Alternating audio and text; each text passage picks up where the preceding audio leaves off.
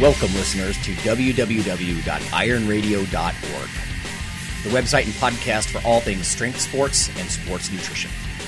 With your hosts, Lonnie Lowery. Remember, Phil is like a gnarled old oak tree held together with scar tissue and bone spurs. Rob Fortney. And I'm telling you, the pain that I would suffer was beyond excruciating. And Phil Stevens. Do it, Rob. You'll kill all those nerves. Thanks for listening. Hello, everybody. We got another episode of Iron Radio, and, well, this is Phil Stevens. I'm leading you off today because Lonnie is out gallivanting around the country. So I'm Phil. I'm a powerlifter, Highland Games athlete, coach. I run Strength Guild, the Barbell Open, a bunch of other things. So.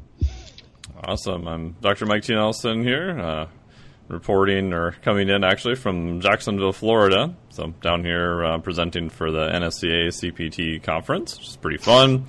I run Extreme Human Performance, did the course creation for Eat to Perform, did a couple of stuff for them. Some other stuff coming up next year for the Carrig Institute, teach online, and other random stuff. There you go. How's the NSCA thing going? Strength and muscle sport news. It's been good. Yeah, they had the pre-con going on yesterday, and the hands-on session was good. Got to see Nick Tuminello talk about some rope stuff. Dr. John Mike was there doing presentation on overhead pressing. So, yeah, that was good. And then I saw Marie Spano's talk this morning real quick on 5 common nutrition questions. So that was really good. I always love listening to her speak. And Dr. Jose Antonio is presenting right now on basically protein is not evil. About high-protein diets. He had a new study that just came out. We've talked a little bit about that in the past year. And then, yeah, I present tomorrow on metabolic flexibility for performance and body composition. There you go. Yeah, I just saw that. Somebody posted it was a year-long study that pretty much saying protein wasn't evil. Right, but, yeah, pretty much. Yeah, so go figure. That's good news. It's good news for us all. I think we kind of knew it, but it's nice to have, like you said, you got to have the science behind you. So. Oh, yeah, totally. And it's, one of those things we had a whole bunch of data. I know Lonnie's done some data on that, too, and it's always nice to see, longer-term studies and all the nice little sciencey stuff we like just to confirm what we think is going on, because if it hasn't really been studied to that degree, not really know for sure. And something may be different, so. Well, we're going to kind of have fun today. We're just going to bounce all over the place, and I figured today we will start. We had a listener email, so we'll start there. I'll just say it's the guy's name is Michael. He wrote us last year asking for advice about entering his first powerlifting meet. He said we were all very generous. He decided to do his first meet at 43. Amazingly, he won his age and weight group. He expected to be intimidated by the other lifters, but instead I was shocked at the gentlemanly decorum. Everyone was humble and welcoming, and they made me feel like I belonged there before the first lift even happened. I was shocked at the atmosphere. I can't wait to do it again. It was nothing like a normal gym culture. Perhaps Phil can comment on why this is so different since he exemplifies this. I think it's because even though powerlifting seems big now, and I think it's because we have social media, it's still a very small niche sport. Oh, yeah. Compared to like baseball, basketball. So once you're in, you're kind of in. You're part of that group, and people kind of take you under your wing, and it's it's not as small as say Highland Games, which is the same way, but you're part of a smaller group, and it's like we kind of help our own out, I think is what it is, and everybody wants to see. We were all that first lifter, and we know how we hope to be treated, and maybe some weren't, so they look to change that. But I think from what I've seen in general, there's bad people in anything. But 99% of them are just good people that are willing to help you out. So, and you're all there in a weird little fight against gravity. So, you kind of cheer each other on. Even you see that with lifters that are in the same weight class, potentially going against each other in a meet. Mm-hmm. Generally, they're cheering each other on. Like last night, I had 2 of my lifters, my junior lifters. What I do sometimes is basically I walked in and said, okay, you guys are going against each other. Whoever gets the biggest total gets a free T-shirt. Nice. and it pushes them. And they were both cheering for each other to do better, but it also that little bit of competition helps. So, I don't know. I think part of it though is, like I said, it's still the niche nature of the sport, and you're really not directly going against each other like you would in, say, a boxing match or something like that. It's, you guys are both fighting the same enemy, which is gravity. So, helping each other out in that is just kind of the way it goes. But yeah, and a lot of the gyms I've even been to, I've done, probably 3 meets total in the past. I haven't done one for a while. I did a strongman one about 2 years ago, maybe a year and a half ago now. And it is very, I think, intimidating just to kind of walk in. I remember the first meet I did. I didn't know anyone there. I didn't know anything. And the guy I was working with, he's like, "Oh yeah, and you have a singlet, right? This is Friday night, and the meet was locally Saturday." Mm-hmm. I'm like, no. So I'm running around to like Sports Authority trying to find one I can wedge into and all this kind of stuff, because I'm like, well, I don't want to put all this time and effort and miss it just because of something stupid like that. But you get there, and I didn't have anyone to do a handoff for me. I didn't know anything, and one of the guys that had run a bunch of meets locally said, hey, if you need a handoff, just let me know. And it was super cool. And he's like, okay, make sure you listen, for the commands, just relax. Mm-hmm. And he walked me through, the whole thing. And he didn't have to do that, but he, obviously saw I was utterly freaking clueless, and you just see that where. Yeah, I think with, like you said, with social media and stuff now, it seems, I guess more popular. But even if you go to bigger meets, whether it's a strongman or Olympic lifting or whatever, there's really not that many people there. You compare to how many people show up for, like you said, for a baseball game or things of that. And the other part that I really remember, too, is the second meet I did. There was a woman in the crowd, and it's different, I think, when you go to a meet, too, because you have to obviously perform at that day, at that time, and to walk up and do it in front of a crowd of people. So I'm just used to lifting in the garage by myself. And I remember this one woman was just, like, yelling and screaming, and I thought, wow, that was really cool. And I talked to her afterwards, and I'm looking at her going, do I know her? And she's like, no, you just looked like you were kind of nervous and needed some help. I'm like, well, that was very cool. She didn't know me at all, Yeah. So, yeah. No, that's good stuff. I just had something in my... Oh, no. And this led me to think about, the small nature of powerlifting and this and that. I always hear it in the gym. It's like one of my kids or one of my lifters is like, yeah, but I'm just not that strong. Yeah. And this and that. And again... It's due to the, we're virtually very close to very strong people now. And that's just explaining to them. I mean, if you're a 15-year-old kid and you're squatting 250 pounds and you weigh 150, yeah, you're freaking strong. Yeah. You're stronger than 99% of 15-year-old kids in the world. You just know these other ones. You just know about these other ones because of social media now. Yeah. And it's realizing, and that's the same thing with any of my clients. It's like, I got 60-year-old ladies squatting 150 or whatnot. It's like, you are stronger than 99% of your peers. Yeah. It's just skewed. You're skewed due to the crowd you run in, And so, I mean, that's kind of part of it, but. Yeah, and I think it's the old thing of my 2 words that I just despise right now are optimal and perfect. Because people are like, well, I'm waiting for the optimal time to do it, and I just need to get stronger. And it's like, well, but yeah, you can always get stronger, and they're like, well, they're going to laugh at me. And I'm like, I don't know, I've never seen that. The second meet I was going to do was supposed to be a push-pull, and then they didn't have enough registrants. So they said, well, you either do it as a full meet or you can't do it.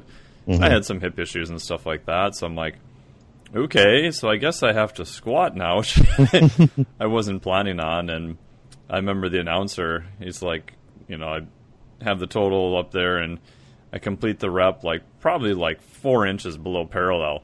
And he's like, good lift, plenty deep. Yeah. And my squat was less than my bench press, but if you wanted to do it, that was the only option, because if you miss the squat, then you're out of the meet. So nothing will ever be perfect. No, and that's one of the ongoing jokes at my gym is, like, I never say perfect. when somebody hits a lift, it's like, not bad. And they're like, yeah. That's pretty good. You Yeah. know? And it's, I don't believe in that word. And it's because we can always get better. But, we're striving for perfection. But, if you ever get there, then why even keep going? I hit the perfect squat. Well, I retire now. I'm done. Because I can never do better than that. Hey, we'll move on. He's got more parts of this question, but I just wanted to hit up on that. I come to you today with my pledge for the fall funds drive and a hearty thank you and another question. As I understand it, new lifters make some strength gains with neuromuscular adaptations, but as a lifter advances in strength, he or she needs to add muscle mass. This is how they get stronger. So I'm wondering, for advanced athletes who are weight stable, by what mechanism do these athletes gain strength? If that athlete adds muscle mass, he or she will weigh more. And yet, we see athletes staying at the same weight class getting stronger. So how is this possible? Please explain for a poli-science major from a state school. I'll let you start off on this one. Yeah, so that's the classic kind of cross-sectional area versus kind of strength, right? So initially, and there are textbooks that state this, that when you start a training program, it's more of a neurologic type adaptation. In essence, there's multiple things going on with that, but I think one of the big ones is if you've never, to say, deadlifted before, it's going to take you a while to figure out what is quote-unquote good form, right? And you're basically, if we look at rep 1 to even rep 10 in your first session, they're probably going to look quite a bit different compared to an advanced lifter. And there's some fancy biomechanics studies that have looked at this too. So you're also kind of practicing something a little bit different each time. You're trying to figure out what points do you get better leverage, because even a small movement with, for example, the deadlift makes a big difference in terms of leverage and things of that nature. There is some question now about so classically we would say that, well, for the first 4, 6, 8 weeks, it's all a neurologic adaptation. You can't gain any muscle. I don't know if I go that far anymore. There's some newer research that's showing that maybe it's probably a combination of both. That's kind of where I'm leaning towards a little bit, but I haven't had time to take a deep dive into that research yet. And for experienced lifters, like we see this in, relative strength, right? So relative strength, especially if you're competing in a weight class, then you want to be as strong as possible by whatever measurements you're using. So power lift, say squat, bench, deadlift, if it's Olympic lifting, it's Olympic lifting. And if you can increase sort of the neuromuscular side or the neuro side, then you can get stronger without necessarily having to add muscle. The other parts that I think people forget is that most people who compete in a weight class or at the high end are also very lean, right? So if you trade 5 pounds of fat for 5 pounds of muscle, hypothetically speaking, you're going to weigh the same, but I think you have the potential to be that much stronger because you're adding, contractile tissue. The last thing on that, I talked to a researcher a couple of weeks ago, because the old thing, and I would agree that I was much more in this camp, but now I'm in the point where I'm not really sure, is that if you add more muscle, right, so cross-sectional area, you will be stronger. And that at some point, the only way you can get stronger is to add more cross-sectional area. And so he's going to send me a bunch of research I'm actually going to go through and look. And his argument is that's probably not as true as what we think. Mm-hmm. So the short answer on that is I think if you add more muscle, I think you definitely have the potential to be stronger. Do we know exactly how much that transfers? I don't know. There is some stuff that Greg Nuckols has sent me looking at cross-sectional area and strength increases. And anecdotally, we also know that, like Kendrick Ferris, for example, for Olympic weightlifting, as far as I know, and you probably know more in this field than I would, I think he's putting up much bigger total now than what he did before, but he's also in a heavier weight class too. Mm-hmm. So usually in general, you see people go up to the next weight class, they move more load. Now, is that a thing because they've been doing it longer, so they're more, neurologically efficient? Do they have, more weight maybe to counterbalance some of the moves? Is it just actually more muscle? I think it's probably all of those, but what are your thoughts? Yeah, I think it's just that there's so many things going on there at one time. I think it's part of it that neurological change doesn't stop after 5 weeks. Oh, for sure. Yes. We keep neurally getting better. I mean, they've done tests on, the average person versus an elite powerlifter or weightlifter, and just the amount of muscle tissue they can fire at one point is much greater than the average person. That takes more than 6 weeks to learn. So it's years of that. It's refining technique, like you were talking about, just a little bit of technical change here and there. You take a really good athlete, keep them the same weight, and refine their technique to where it's even better. That, in turn, the bar, they're not stronger, but the weight on the bar goes up because they're technically better. They basically have better leverage. They're able to display their strength better, yes, because they have better leverages. Getting leaner slowly over time. But, I mean, I would argue I don't see people at the advanced level who are, like, when I'm talking advanced, I'm talking the top, making huge jumps in their strength and staying weight stable. Most of the ones I'm seeing, they're off season, they're going up in weight, they're getting stronger, and then they're coming back down. You got to forget. I think a lot of people forget, especially in powerlifting, in a lot of these feds where you have a 24-hour weigh-in. Oh yeah. Jim Smith might have been in the 242 class, and like the day before last time he only weighed 247. This time he was weighing 270. And he cut down to 242. So while the scale weigh-in says he's the same weight, he was actually 15 pounds heavier. So and then he just water depleted down. So you got that going on too. So these athletes are actually bigger. They're just making weight. And that happens to an extent in weightlifting, not as much because you have a 2-hour weigh-in. Right. But you'll still see somebody gain 5 pounds of muscle can be a lot. And if they drop 5 pounds to make weight, and before they were in the same weight class, but they were light, that could mean huge numbers. Yeah. So I mean, there's a lot going on there. So, and generally, I mean, I have people stick around weight classes for a while too, as long as their lifts are going up. But yeah, you're going to take a jump up eventually, and this leads into one of my notes here what I wanted to talk about. It's very new today to see people hanging around these lightweight classes for a long time. And I think it's a lot to do with, maybe a little bit to do with raw lifting, but I think it's a lot to do with just the culture we live in now and people wanting to be lean and small and look good all the time. Whereas before, let me find my quote here. I don't want to botch it, but I have one from Vasily Alexiev. So the time to look good is when your competition days are behind you. Then one must work on physique and look good as one wants. But during your competition days, a lifter must have a midsection that can stop a bullet, not giving any care to how aesthetic he looks or pleasing to the eye he can be. And he was not very aesthetically pleasing, but ungodly strong.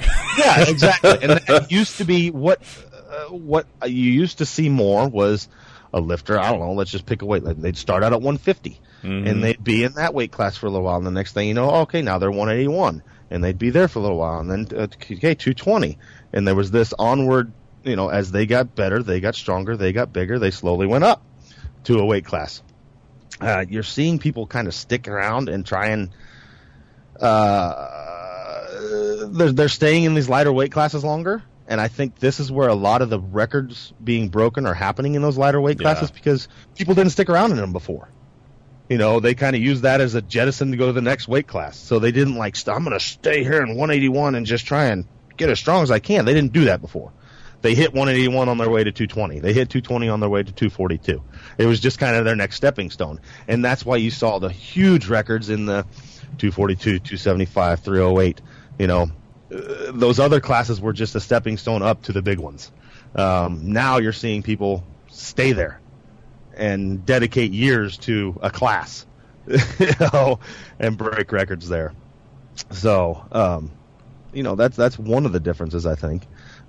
Just more time spent there. The more time, if I spend a decade being, 220, I'm probably going to slowly get stronger and break some awesome records. But so that's kind of one of the things you got going on is, just people trying to be leaner and stronger instead of just, I'm going to get freaking huge and lift giant weight. So, yeah, and I think there's more of a resurgence of relative strength, and like you said, for powerlifting, just in the lower weight classes. Like if you go back, like maybe even 5 years ago, man, if I knew a 165 weight class lifter, that he was pretty rare. Now, Christ, I could name probably 5 to 7 just locally off the top of my head. So you definitely see a lot more, and a couple of them I've talked to are. One guy in particular, very, very strong individual, and he's kind of, I think topped out at 165, but it's also, I think, harder to go up to the next weight class, especially when you know what the totals are and that type of thing, because it's a little bit like being a beginner again. Yeah. You're kind of starting at the bottom, and you got to kind of slowly go up on your way, too. Well, that's what a problem I see, though, is a lot of people end up sticking out these lighter weight classes too long when their frame is built to be something bigger. Yeah. So, you saw that. We've seen that with some of our weightlifters, with Kendrick Ferris, stuff like that. At a certain point, it's better to take that jump, and it might set you back 6 months, but in the long run, you're going to be better off. And I think for a long time in powerlifting, it was kind of skewed because, for a long time there, it was equipped lifting was the thing, and if I gain 15 pounds of even fat and I shove that in my same suit that I wore before, I'm essentially stronger. I just put 70 pounds of potatoes in a 50-pound bag, so that bag fits really tight. So you don't see that now, but it's in the end, it's still mass does move mass, and there's a reason why bigger people are just stronger in general. As far as trained athletes, if I take an elite 181er and an elite 308er, the elite 308er is going to be stronger, maybe not pound for pound, because those numbers kind of go out the window as we start reaching the human threshold of what they're able to pick up. You see that bell curve kind of start to even out, whereas you don't get, for every pound of body weight you put on, you don't get to add a pound to the bar anymore. But it's kind of this curve up, and it's, I don't know. People have different mindsets. I was always the one that's like, I want to see just how much I can move. I don't care what I weigh. I'm going to eat, I'm going to train, and I'm going to see what I can move. And then there's other people. It's neither one of them's wrong. I just hate seeing people that get stuck on a weight class, and then they're like, it's been a year and they've only added 5 pounds. And it's like, man, if you just gained 10 pounds, you would be so much stronger. But you're afraid to eat, and that's weird for me in athletics. And that's one of the things we got into in that conversation about that quote was, I don't think Vasily was saying become Jabba the Hutt, but it's like eat for your sport. And I've seen it in other sports as well, where people are trying to stay too lean at the detriment of their performance. Most people walking the planet do not perform best at a low body fat. There's a few outliers there that are just jacked, naturally lean, but usually you're going to carry some kind of body fat. Where that is for you, it depends, but it's finding that level. But anyways, one quick thing on that too. I think in the past, especially before a lot of social media stuff, you only really saw or heard of the super heavyweights and the new total they broke. Yes, like you were saying. Now you can, you have guys like Dan Green and other guys who are very lean, but pushing pretty big loads, and that's kind of the new sort of kind of the strength, more aesthetic type thing too.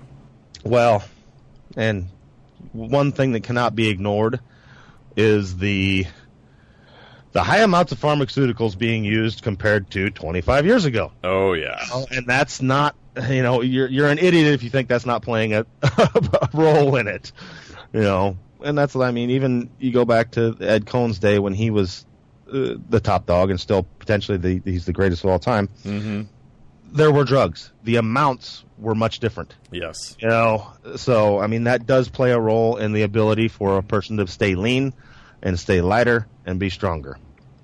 So yeah. And I'm kind of waiting for the next revolution of people that go back even further, like even to like the 1930s, 40s, and 50s, before, Dianabol was probably the main steroid in 1952. Yeah. So, back then people, unless there's a few outliers, weren't really using anything, but looked very good, were generally very strong. Were they as strong by powerlifting standards now? Probably not. But they did a lot of other things. They could do gymnastics, hand balancing, all those sorts of things. And I think if you pulled the average person off the street for just pure aesthetics, I think people would agree that they like that sort of look even better. Yeah. Yeah, well, you're seeing some resurgence in that a bit, I guess. Multi-sport athletes and things like that. But yep. Let's hit on two more things and then take a break. Kratom, I don't want to... We got like an email like, I can't believe you guys didn't mention that. Well, we're going to mention it now. They lifted the ban. So, really? at least temporarily. Well, yeah, I was going to say, it's temporarily from what I saw. Yeah. So at least temporarily it is lifted. So I know it's back for sale now, so everybody can get their Kratom again. And yeah, who knows where it goes from here, but it's pretty interesting to me. The interesting part about it is apparently just enough people that bitched about it that at least for now, they listened. So we'll see what goes on from there. From what I hear, it's just more tests need to be done type of thing. Mm-hmm. So we'll see how it leads from here. But I'm not up enough on it to tell you, but I figured we'd at least put that bit of news out there. And I was actually pretty surprised that they did that, because historically they don't listen very well. So to me, that's actually a really good thing. They can't just randomly try to ram stuff through without anybody knowing anymore. So I think that's actually a really good thing. Yeah, I agree. And I was really surprised they did that. Mm-hmm. The last thing I wanted to talk about here before we go on to some listener questions was Chris Duffin hitting his he had a goal of hitting 1,000 pounds for more than one rep, and he did it for a double, like 2.75 reps is kind of what they say. So there's a neat video out there where he's talking about it, and he's like, I didn't put this out there during it because he just didn't. And there's a film after, and you can see the people from the Guinness Book of World Records come in and they weigh every plate afterwards and things like that. Props to you, man. That's badass. Yeah. If it is with straps and sumo, you're still picking up 1,000 pounds for more than one rep, and that's pretty awesome. Oh, yeah. Especially on a deadlift for multiple reps. So, and he almost had that third rep. I mean, there's going to be people bitching like, sumo, so he's cheating. And, I take my time and I like poking at my people that are sumo deadlifters about being cheaters, but it's all in fun. You're still freaking picking it up. And the fact is everybody's leverages are a little different. I have lifters that are horrible at conventional deadlift because of the leverages. Mm-hmm. And then I'm people that is not very good at sumo because of my leverages. So, you kind of pick which one is good for you. And yeah, so badass. Now let's see if we can do his 1,000-pound squat, So I know he had talked about that too. And I think I could be wrong, but isn't he the first guy to sumo over 1,000 pounds? I think so, yeah. Well, he's definitely the first person I know of to do it for more than one rep. Oh, by far, yeah. Because Benny was conventional, Bolton was conventional. A lot of the strongmen only pull conventional because sumo's outlawed. So, yeah. So that's crazy. Yeah, pretty badass. So, we'll take a short break, and then we're going to come back. I know we've got at least a few listener questions, so we'll go from there.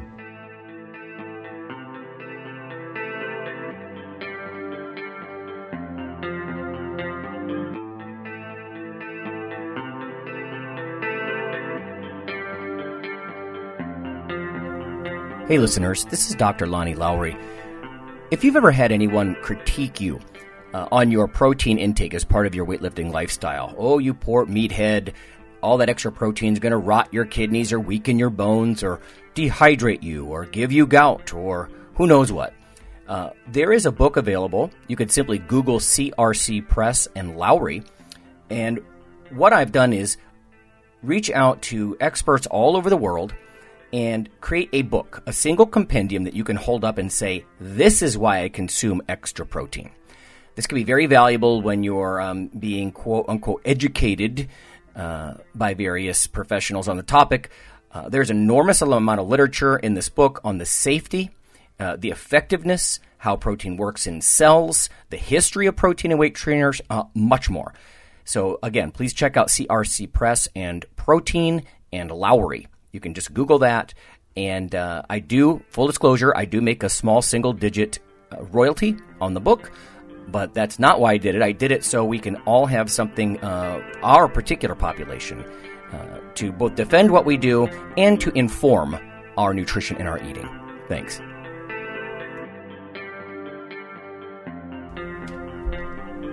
Fall and soon winter will be upon us. As the holidays approach and your thoughts turn to giving, please consider your friends here at ironradio.org. Over the past several years, there have been hundreds of listener comments hoping that Iron Radio stays on the air for years to come. Iron Radio is here for you. But as with any public radio type format, the show is listener supported. That's where you come in. For just $4 per month, you can become a supporting member, keeping your weekly dose of education, experts, and gym talk flowing. Just go to www.ironradio.org and click on the $4 monthly subscribe button near the bottom of the page, or click the donate button at the right of the page for a one-time donation. You are the Iron Brotherhood and Sisterhood. Thanks for helping to create a place for better internet programming for all strength and muscle sports. And happy holidays.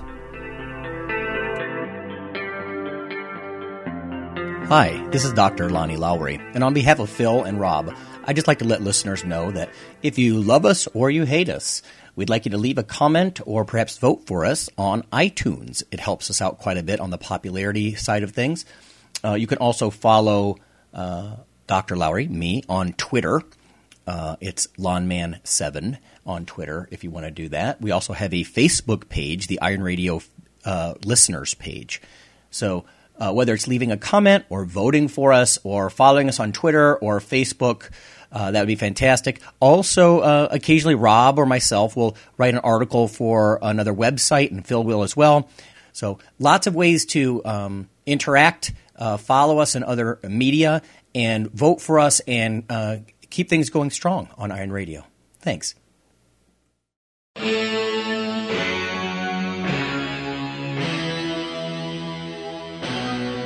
Like your weekly fix of Iron Radio? In addition to being a popular institute on iTunes, we are also on email. Simply go to www.ironradio.org and sign up for the voluntary email. You'll get a once-per-week email, no more, that's little more than the show notes and a link to the audio. So go for it.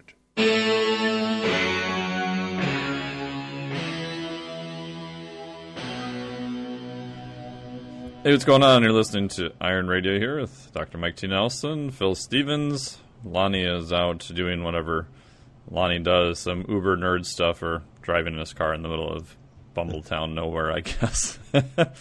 So we've got some random questions that came in through Facebook and other sources here. So I'll start one off here from Jason Perrin. He asks, variations of a deload. Do you think they are important for hypertrophy as they are for strength gains? I'll start and then I'll hand it over to you, Mr. Phil. Yeah. I would say they're probably less important, but in reality, the programs I've done for a couple of natural physique competitors, and most people I work with want to perform well, but also have want to look good too. I tend to run the deloads or tapers really almost the same way. I don't really make any huge distinction from that. I have noticed that some people don't get as beat up by hypertrophy work, myself included. But even someone who's like a physique athlete, I still have some strength component in there. It's not 100% hypertrophy all the time. So I've just noticed that there's more variation from one individual to the next individual than I have as much of their training goals. You know, I've got some guys, one guy who's working to qualify for Raw Nationals again. He does pretty long, I would say, it runs, 8 some weeks or plus. Sometimes he's got up to 12 weeks. And we monitor his heart rate variability and other indicators, and he usually does pretty good with that. Most of my average clients are probably in the 4 to 6 week area, because I tend to, start off really slow and then tend to push it pretty hard over that and then pull back again, and that seems to work pretty good. I also know part of that is that people tend to get bored doing the same thing over and over too, so there's a little bit of trying to incorporate some variety and things of that nature in too. So what's your thoughts, Phil? Yeah, I mean, well, I'm weird in that I'm kind of like you. I don't. If you're a distance client, there's many times I will go ahead and schedule in a deload, and that's because I'm not right there to see what the hell's going on. Right. With my people on site, I really don't have a scheduled deload. Oh, interesting. What we do is I watch them, and as long as that iron's still hot, we're going to keep pushing. Mm-hmm. Once I see things start to go. If that goes for numerous sessions in a row, now we're going to lower things down, let you refresh yourself a bit, come back, hit it hard again. So we'll kind of, I just don't, if things are still going well, why are we going to slow down? Mm-hmm. So, yeah, that's kind of what I do. But as far as hypertrophy and I'd say, like you said, it's more important for strength work a bit. But the only thing I see is a lot of times with hypertrophy work, people taking a week off and like getting just deconditioned, if you will, when you come back, you're like, you're almost wrecked with soreness again. Oh, sure. That's what you're looking for, and you see that as kind of some people like crave that and train off that well, like we talked about before. And maybe that can kickstart your vigor into pushing it hard again and things like that. Because a lot of people just get wore out, like you said, from doing things over and over again. So maybe a little bit of time off of not doing anything, even if it's just a placebo effect, or it just re-energizes them to come hit it hard again, it can be a good thing. So, yeah, I know Brian Haycock way back in the day, I remember reading he had some stuff on what he called HST, or hypertrophic specific training, I think. And he advocated taking like a longer kind of deload every once in a while. And by deload, if I remember correctly, exactly what you said, very like almost no work at all. Mm-hmm. And the thought process then was like exactly what you were saying, trying to get some of that soreness again. Mm-hmm. I don't know. Dr. Brad Schoenfeld's here. I'll have to pester him and some other guys here about that and get their thoughts, because we know now that soreness isn't as related to hypertrophy as we used to think, but it's definitely still one of the components with that. So we'll go on to Nash. Nash Keegley. He has a question about coming back from a major injury. I ruptured a pec major tendon off the bone at the end of January 2016 and had it reattached a few weeks later. I progressed to the point where I'm stronger in the 70 to 80% range than I was pre-injury. At what point would you guys say it's safe to attempt a 90-95% weight again? I don't have a meet until January 2017, so I'm in no rush. Thanks. At this point, let's say it happened you had your reattachment in February. March, April, May, June, October. You're 8 months out. Yeah. Yeah, you're 8 months out. As much as I know about reattachments of tendons and things like that, it's as healed as it's going to get at this point. So what's holding you back is your mind. So it's when, I think you can start easing into that and see what things feel like. Don't do anything stupid. You've hit 70 to 80%. I'm not saying go up to 105 today, but, slowly go 85. If that feels good, next time go 90, and start hitting some. If you're stronger in that 70 to 80% range than you were pre-injury, then honestly 100% isn't your 100% now. Yeah. So you should be able to hit those 90 to 95% ranges fairly easily and get some volume in. Hit 6 to 8 singles, stuff like that. Get your head back behind you is what I would say, because that's going to be the number one thing. When your head's not behind you, you don't move right. So you'll move funny. You need to get your confidence back with fairly heavy loads, meaning 90% plus, before you try 100%. That's what I would do. I think you're ready. I mean, as far as, I'm not a doctor, but everything I know about all the tendon tears and stuff I've had, that at this point it's not going to heal any more than it is. So. Yeah, I would agree with that. I mean, I know Coach Chris Summers has said something like that it's, I think, around 9 months for soft tissue turnover. And granted, he's had a repair, so, I mean, that's a little bit different. But, yeah, I agree with your answer. And, you know, just see how it feels. You know, make sure, you know, technique and everything is there. And I like what you said about doing some heavier attempts, but doing it for multiple sets. Yeah. Right? So, excuse me. So even if you're only doing, like, an easy single, you know, maybe 1 week you come in and you do it twice, and it looks pretty good. And maybe you do it 3 times, 4 times, 5 times, 6 times. You know, you can just add volume there, you know, just as you get more comfortable, and you know that'll transfer too. You know, if you can do, you know, 9 sets of a really nice, you know, pretty good speed single, you know, you're definitely stronger. You know?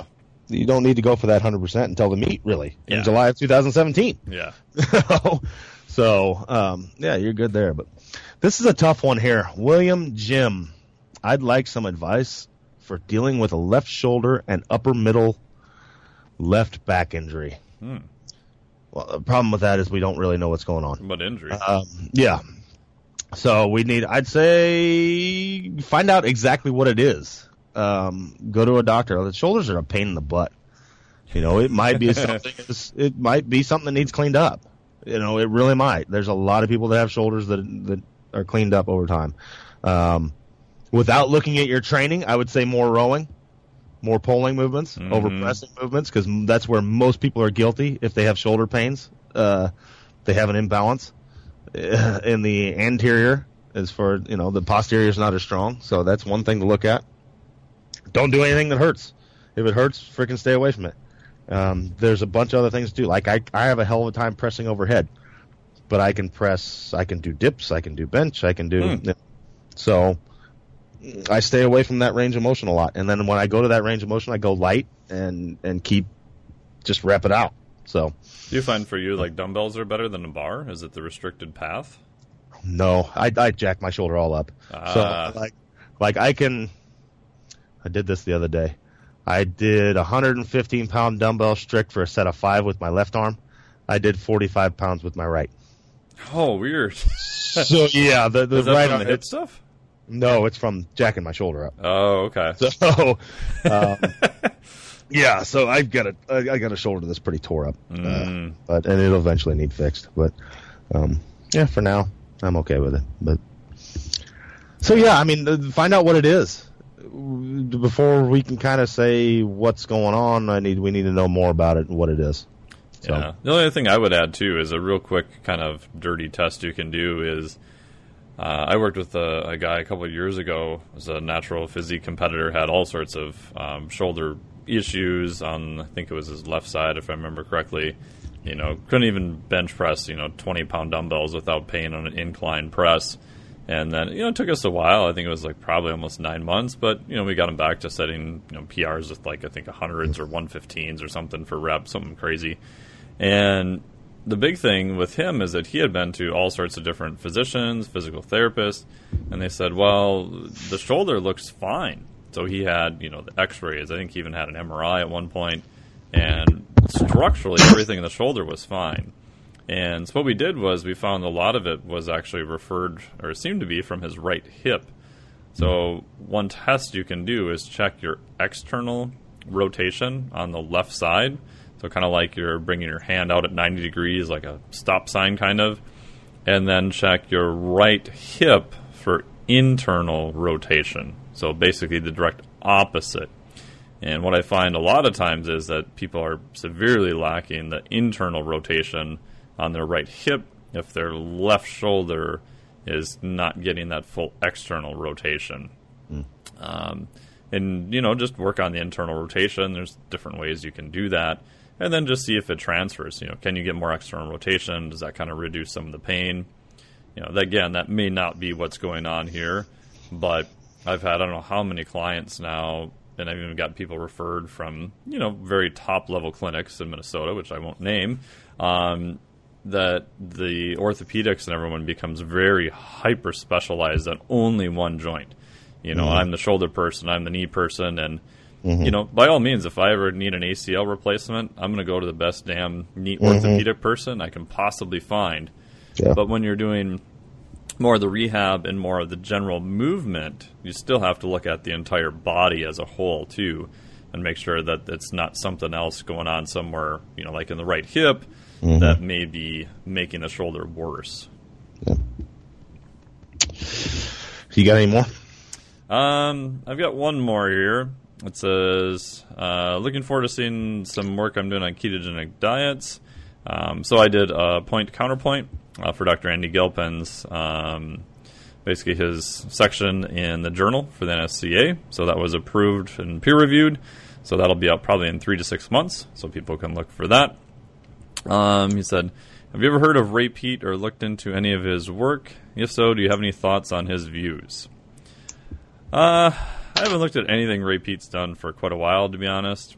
I looked at some of it probably like 2 years ago now, and some of the principles I could figure out that he was talking about I think were good.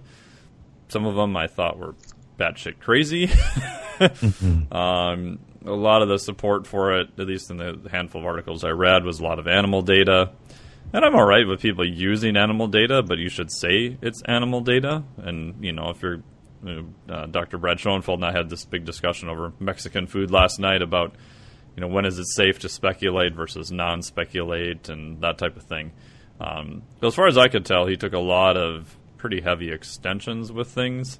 And I don't know. I can't figure it out, to be honest. And I know some people that follow a lot of his stuff, and they seem to have gotten better. So if you're better, that's cool. But I don't know. Some of the other stuff I just can't quite wrap my head around. So for right now, I think I don't know how much of that I would take without doing a lot more further research.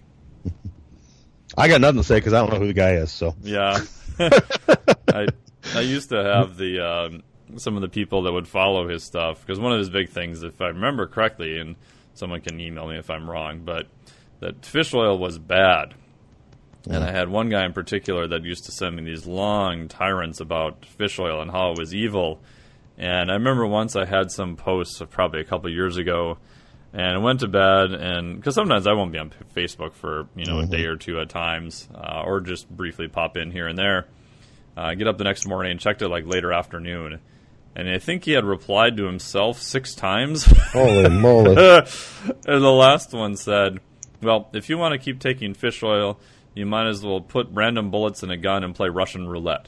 Oh, wow. I'm thinking, with fish oil? Yeah. That's like the one thing we probably have more data on, that and creatine, in terms of sports supplements, than like anything. And almost all of it is positive. Yeah, you can find a few studies that weren't really the greatest and weren't uber positive, but I haven't seen a boatload of fish oil studies that are bad for you. Yeah.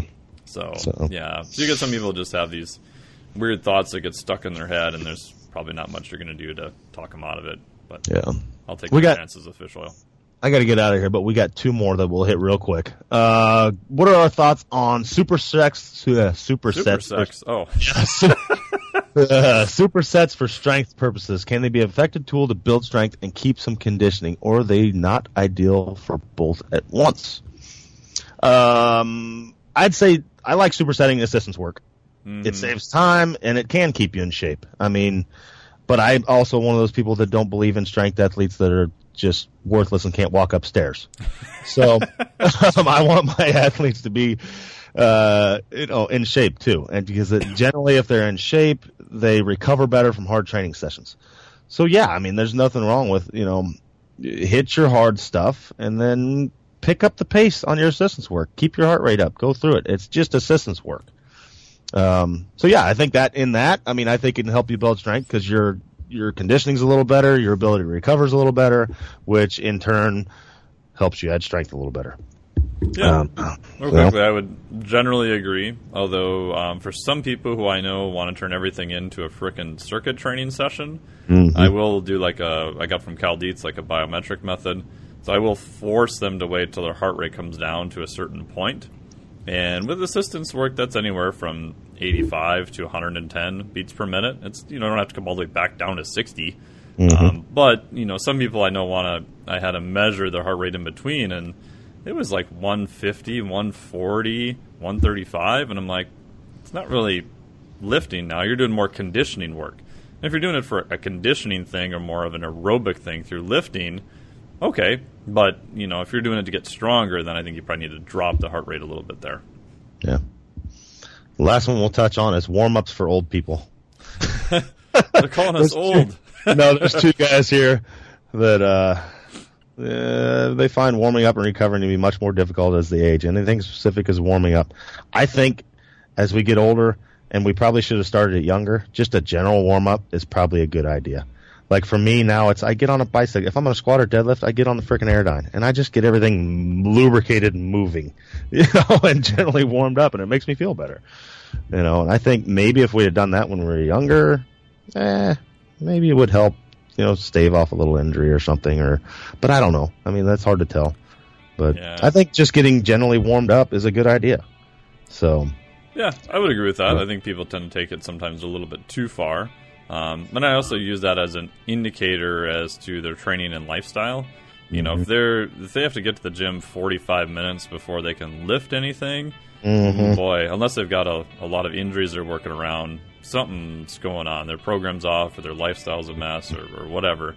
I was up to an hour and 25 minutes at one point in my life before I could lift anything, and I was an utter friggin' disaster. Yeah. But I think, just even like taking more warm-up sets, even just pull 405. Hey, take your time, go through your warm-up sets, and make sure it feels. If 185 doesn't feel good, just repeat 185 then again. Yeah, that's what I was going to say. There's many times that I'll hit and repeat the same weight over and over again until it feels right before I go up again. So things like that, just make it feel right before you. Well, I got to go to 405, so my next step is 275. Well, no, hit 225 again until it feels right.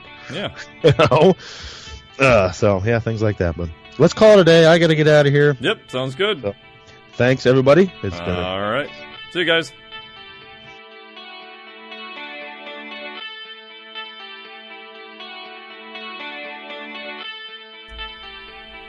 Hey, listeners, have you seen the store at ironradio.org? There are 3 halls in the store, one for Phil, one for Fortress, and one for myself, Dr. Lowry, and they're thematic. So you can go into our Halls of Iron store and choose based on your goal. If you need something to learn or read or something nutritional, you can look in my store, Lonnie's store. If you want something about injury prevention or competition, then take a look at Phil's Hall of Iron. And if you want something about motivation or daily training, Fortress's Hall has what you're looking for. There are some fun, heroic descriptors as you browse through the stores. We try to make it a little more fun than the average boring online store. And whether you're a novice lifter or someone more experienced, you can take heart that you're not wasting your time. The things that we put in each Hall of Iron are actually based on our own recommendations. Protein powders that we know to be good, knee sleeves, wraps of some kind, things that Fortress uses in his own training. The stuff you see, is good. This way you don't waste time. So check out the Iron Radio store at ironradio.org and let us know what you think on the forums, and certainly you can request products and we will screen them before they go in. So thanks for listening. Iron Radio is accepting donations. If you like what we do, the professors, the scientists, the bodybuilding show promoters, the athletes themselves in powerlifting and bodybuilding, please consider making a donation or maybe buying something from the ironradio.org store. We also are accepting supporting members. So for $4 a month, which is frankly less than the bank sneaks out of your account in fees, you can step up and support a form of sort of public radio for the bodybuilding and powerlifting and strength community. The Iron Radio podcast and all of the audio on ironradio.org is for informational purposes only. If you're interested in starting a diet, or exercise program, it's important to check with your physician. Also seek the help of registered dietitians, athletic trainers, and qualified exercise physiologists in order to make the progress that you need.